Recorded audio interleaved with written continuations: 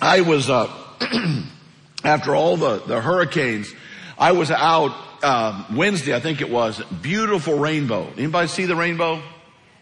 Yeah, it's crazy, right? So it happened to be close to me. And so I thought, this is my chance. So I went and I found the end of the rainbow. It was at a 7-Eleven. I went inside and there was a leprechaun. I couldn't believe it. And so I'm just listening real close, and I hear the guy behind the counter say it's going to be $2.50. And the leprechaun puts $2 up on the counter and turns to walk out. The guy behind the counter said, "You're a little short."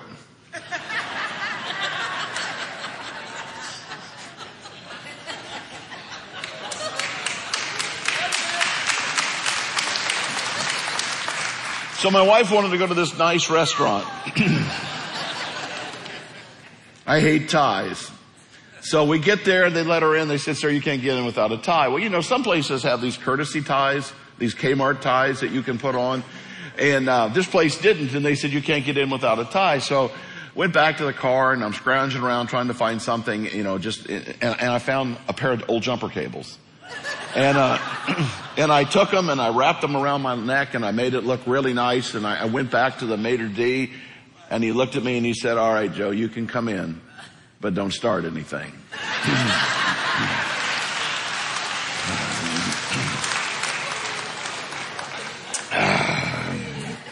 All right, you feel better? All right. So we've been working our way through the book of Acts. It's all online if you'd like to go back and listen, but we're at the very end. Next week will be the last message of the book of Acts, and then we will start a Christmas series. But we left off where Paul had been arrested in Jerusalem. The Jewish people intend to kill him. His nephew finds out about the plot. Nephew goes and tells folks. The Romans send this huge escort of cavalry and spearmen and soldiers, and they deliver him to Caesarea. In Caesarea, he speaks before all the Roman governors and counselors, and he's kind of held under house arrest for 2.5 years, but he's free to preach the gospel. Now you got to remember, Paul at this point is getting older. He's walked all over Europe, all over Asia. So now people are coming to him from everywhere. And he's teaching them and he's training them, and then they go back home and plant churches. It's a much more strategic plan than Paul walking all over the world. Well, after 2.5 years, they finally decide to put Paul on a boat, send him to Rome. Last week we talked about the fact that there was a huge shipwreck. The ship is totally destroyed. They end up on an island called Malta. Malta had some tribes that were still very uncivilized. And when they see these people, they think they're intruders and they're going to kill all of them. And while Paul is negotiating with them, a viper grabs a hold of Paul's arm, and that's a sign that you're dead. So you got saved by a shipwreck, but now a viper bit you. This just proves that you are one evil dude. Paul shakes the viper off into the fire, and they sit there and they wait for Paul to die. And Paul does not die. Paul does not get sick. And now they think Paul's a god. And they're ready to worship him instead of kill him. Paul said, "No, I'm not a god either, but I am here to tell you about the living God." So he begins to preach. And I will tell you that 2,000 years later, if you went to the island of Malta, you would find that that island is almost 100% Christian, even to this very day.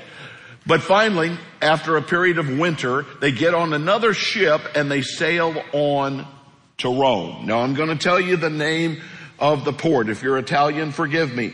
Civitavecchia. Right? It's not supposed to sound like an Indian word, but that's how I have to pronounce it. Okay? There is no port in Rome.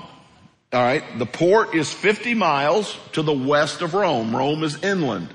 So they finally get there, and the word has gotten out that Paul's coming. And now everybody's coming to see Paul when he comes in Rome. They don't have cell phones. They don't have email. But they've heard all about the shipwreck. They've heard about the people on Malta. They've heard about all the conversions that are happening. And people are coming out either to hear, to be saved, or they're coming out to show their anger. But people are coming to find out. If you'll stand with me out of respect for the Word of God. We pick it up in verse 17. So Paul's now landed in Italy, and he's heading inland.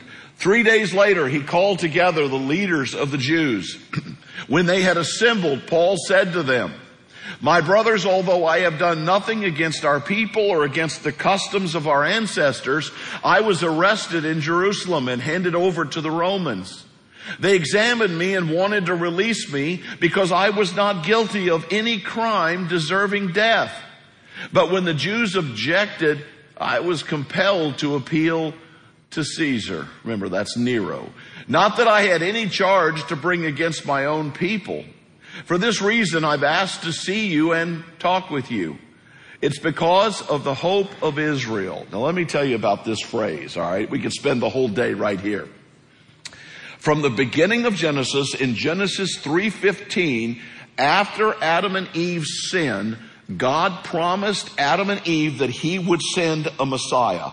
So for 6,000 years, the people of Israel have been waiting for a Messiah. Paul says, because of the hope of Israel, the Messiah that you've been waiting for, he's now here. It's because of that hope that I am bound with this chain. They replied, "We've not received any letters from Judea concerning you, and none of the brothers who have come from there have reported or said anything bad about you. But we want to hear what your views are, for we know that people everywhere are talking against you." Nobody knows anything about Christianity, but they're all talking against it. All right. They arranged to meet Paul on a certain day, and they came in even larger numbers to the place where he was staying.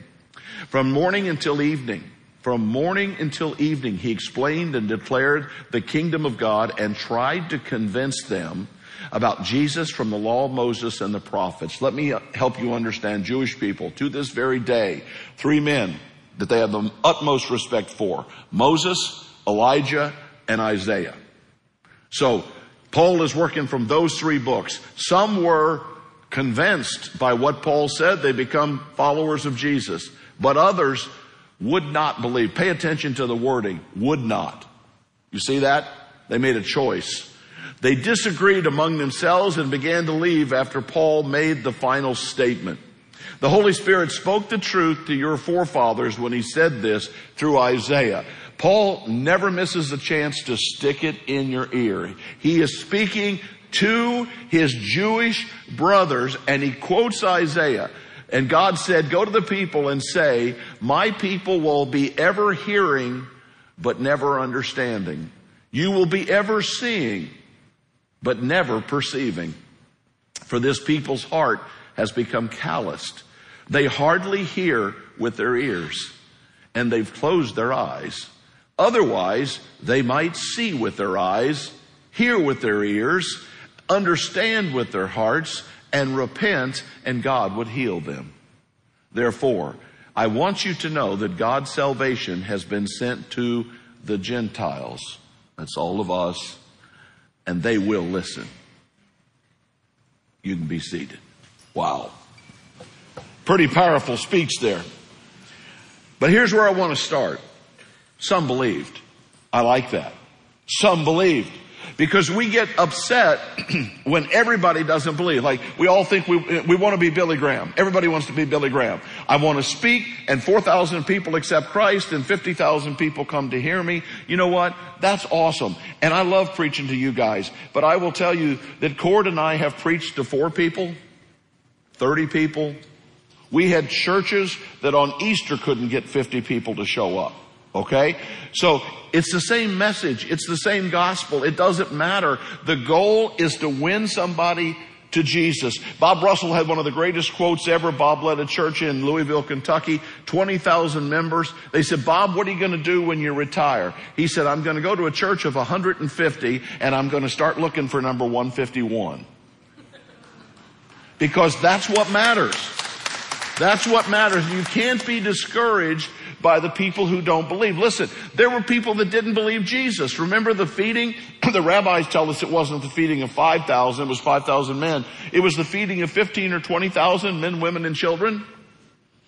And the next day, when Jesus didn't pull another rabbit out of his hat, they all left.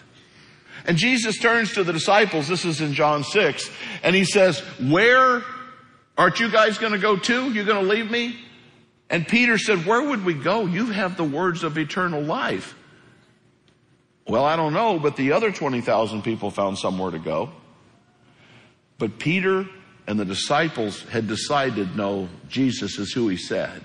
So some believe. Now, when you believe, I want you to understand this is more than an acquiescence for a lot of people. And the last song we're going to sing is the Apostles' Creed. I believe in God the Father. I believe in Jesus Christ. I believe in the Holy Spirit. It's an incredible song. It's an incredible statement of faith. But so many Christians have reduced their faith to that statement of faith. Look, I believe this. I believe this. I believe this. That's great, except faith is a verb. All right? You can write that down if you want. Hebrews 11:1 said faith is being sure of what we don't see. Hebrews 11:6 says without faith it's impossible to please God. So you think God's looking down and saying, I hope he checks that box saying I believe there's a God. No, faith is an action. Once I've accepted Jesus Christ, if you've not accepted Jesus yet, you come down front. There'll be people to help you. We'll teach you how to repent, we'll take you through the baptism process. If you're online, hit the button, I've decided. But once you become a Christian, this verb accent is so important. What do Christians do? Well, we come and sit. No, that'd be a noun.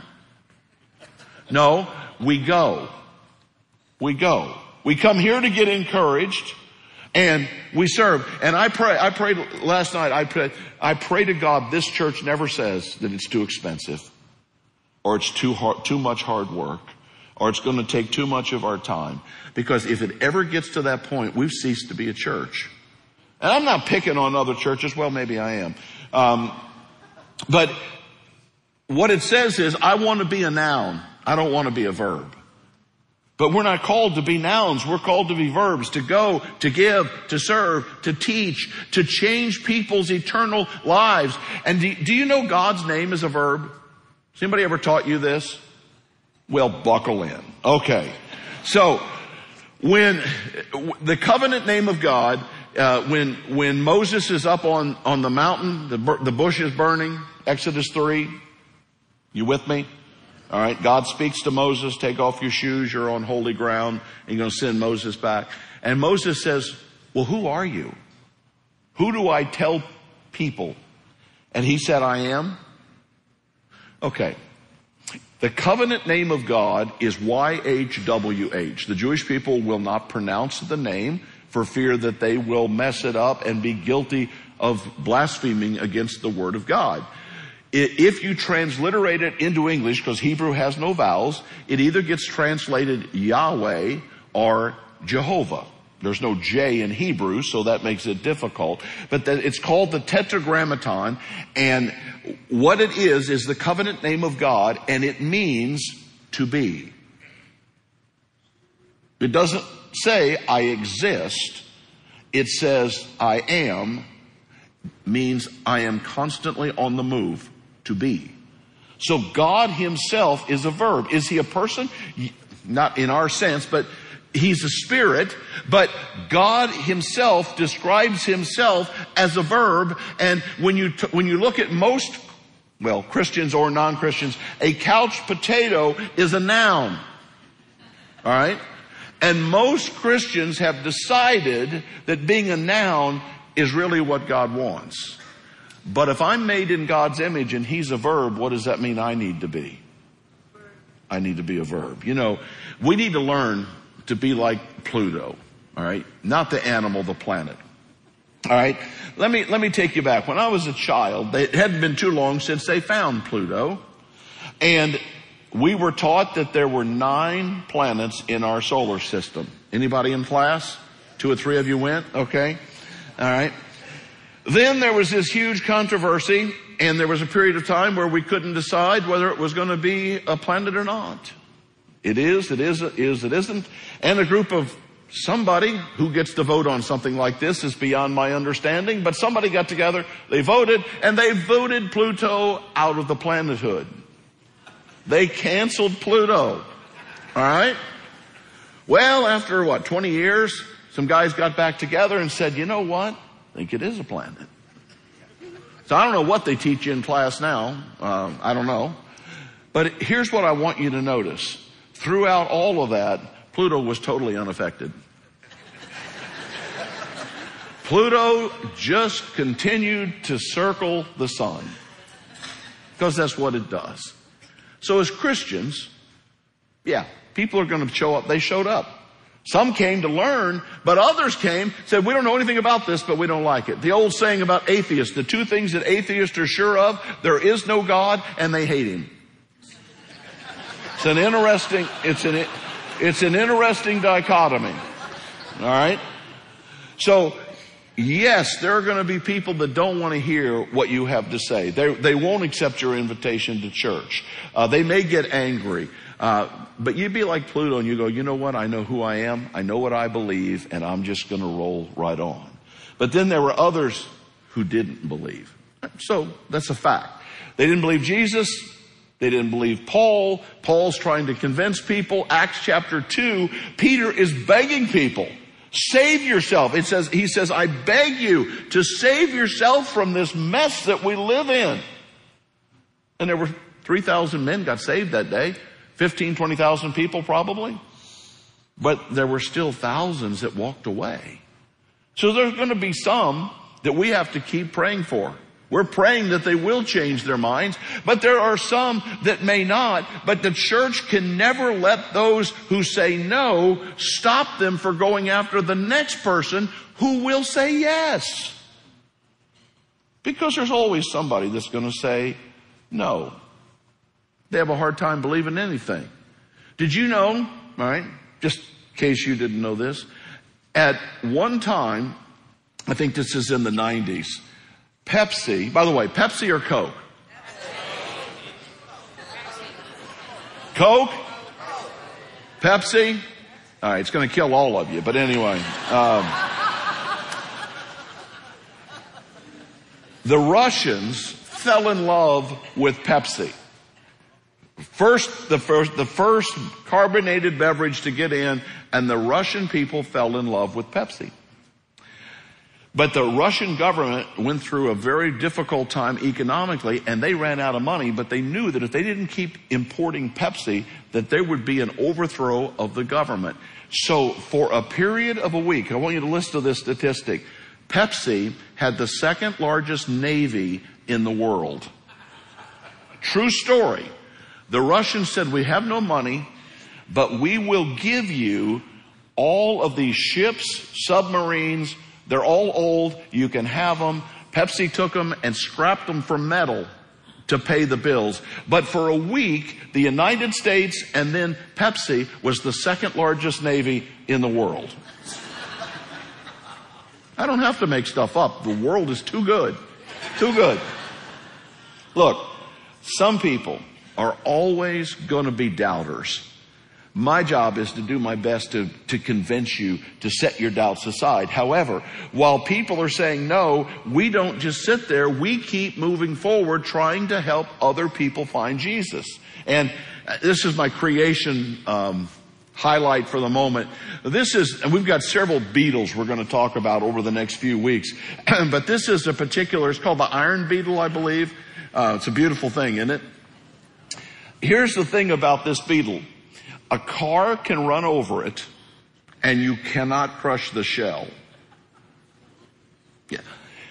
We have engineers and designers of airplanes that are studying the shell of this beetle to figure out how they can duplicate this for our airplanes. And supposedly this happened by chance, right? This beetle's shell is so strong that a car cannot crush it. Just God saying, watch this. Watch this. All right? Now we come to the real problem. There's a third group of people you might have missed. We have people that believe, people that didn't believe, but we had a whole bunch of people who stayed in Rome. Now, this is the group that scares me, okay?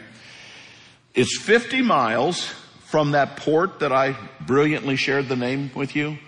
In your Bible, it probably says Petulia. That's the old port. But it is where the cruise ships go today. You don't cruise into Rome because Rome is 50 miles inland. So it's 50 miles from the cruise ship into Rome. So all of these Jewish people and all of these antagonizers, they came from all over the world because they heard that the ship was coming. People came to hear of Paul. And Paul sets up shop in these hotel rooms and saloons along the way. It's a place called the Three Taverns. It's just three wooden structures, but that was the name of it. Paul sets up shop and people come by the thousands to hear this man share about salvation. But there's a group. There's literally hundreds of thousands of Jewish people that are in Rome. Not to mention all the Romans. And they've heard Jesus' story was not in a box. They've heard all about the crucifixion. They've heard all about the resurrection. They've heard all about Paul. They've heard all the stories about the disciples. They're in Rome, and 50 miles away is the message of hope and salvation, and they never leave Rome. It wasn't worth their time. Wasn't worth their time to get out of bed and walk down the road to find out how to go to heaven and not go to hell. To me, that's the most tragic part of this story. It's like in Revelation 3 when Jesus is talking to the church at Laodicea and he says, I wish you were hot or cold, but because you're lukewarm, I'm just going to spit you out of my mouth. I use the analogy of coffee. All right. If you like coffee like me, I want it black and I want it hot. All right.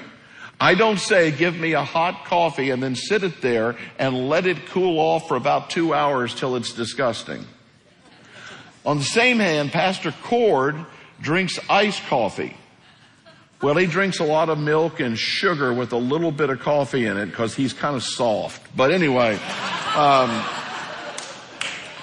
but it'd be like him ordering his iced coffee and saying, now listen, set it there and let all the ice melt and let it dilute completely and then let me drink it.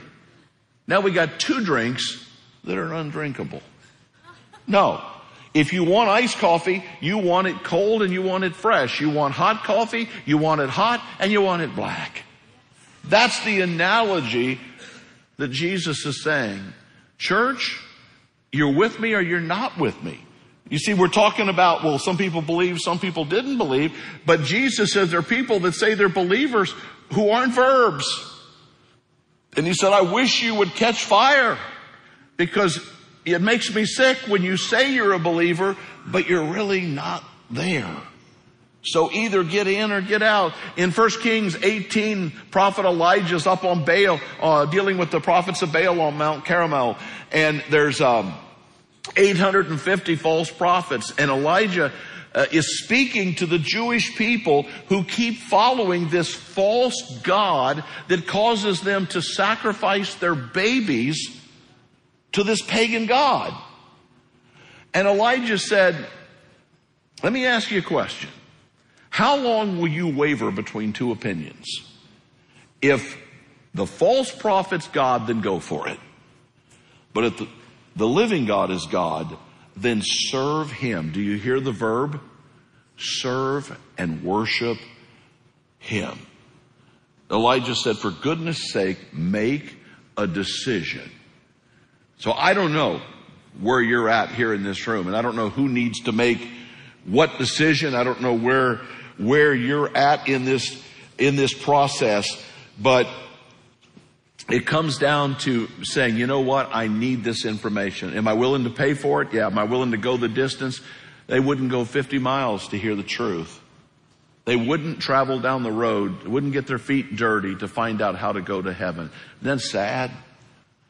And yet some of us are stuck somewhere in the middle. Psalm 106 says, but they soon forgot what he had done and did not wait for his counsel.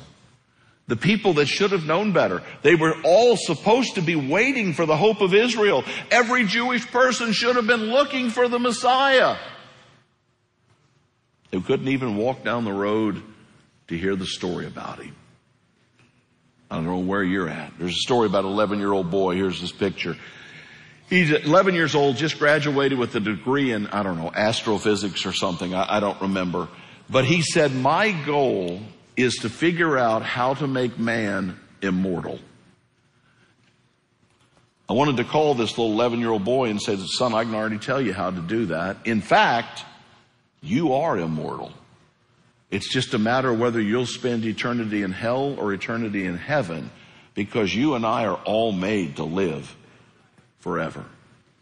All right, one last thing. You put that beautiful number up on the board.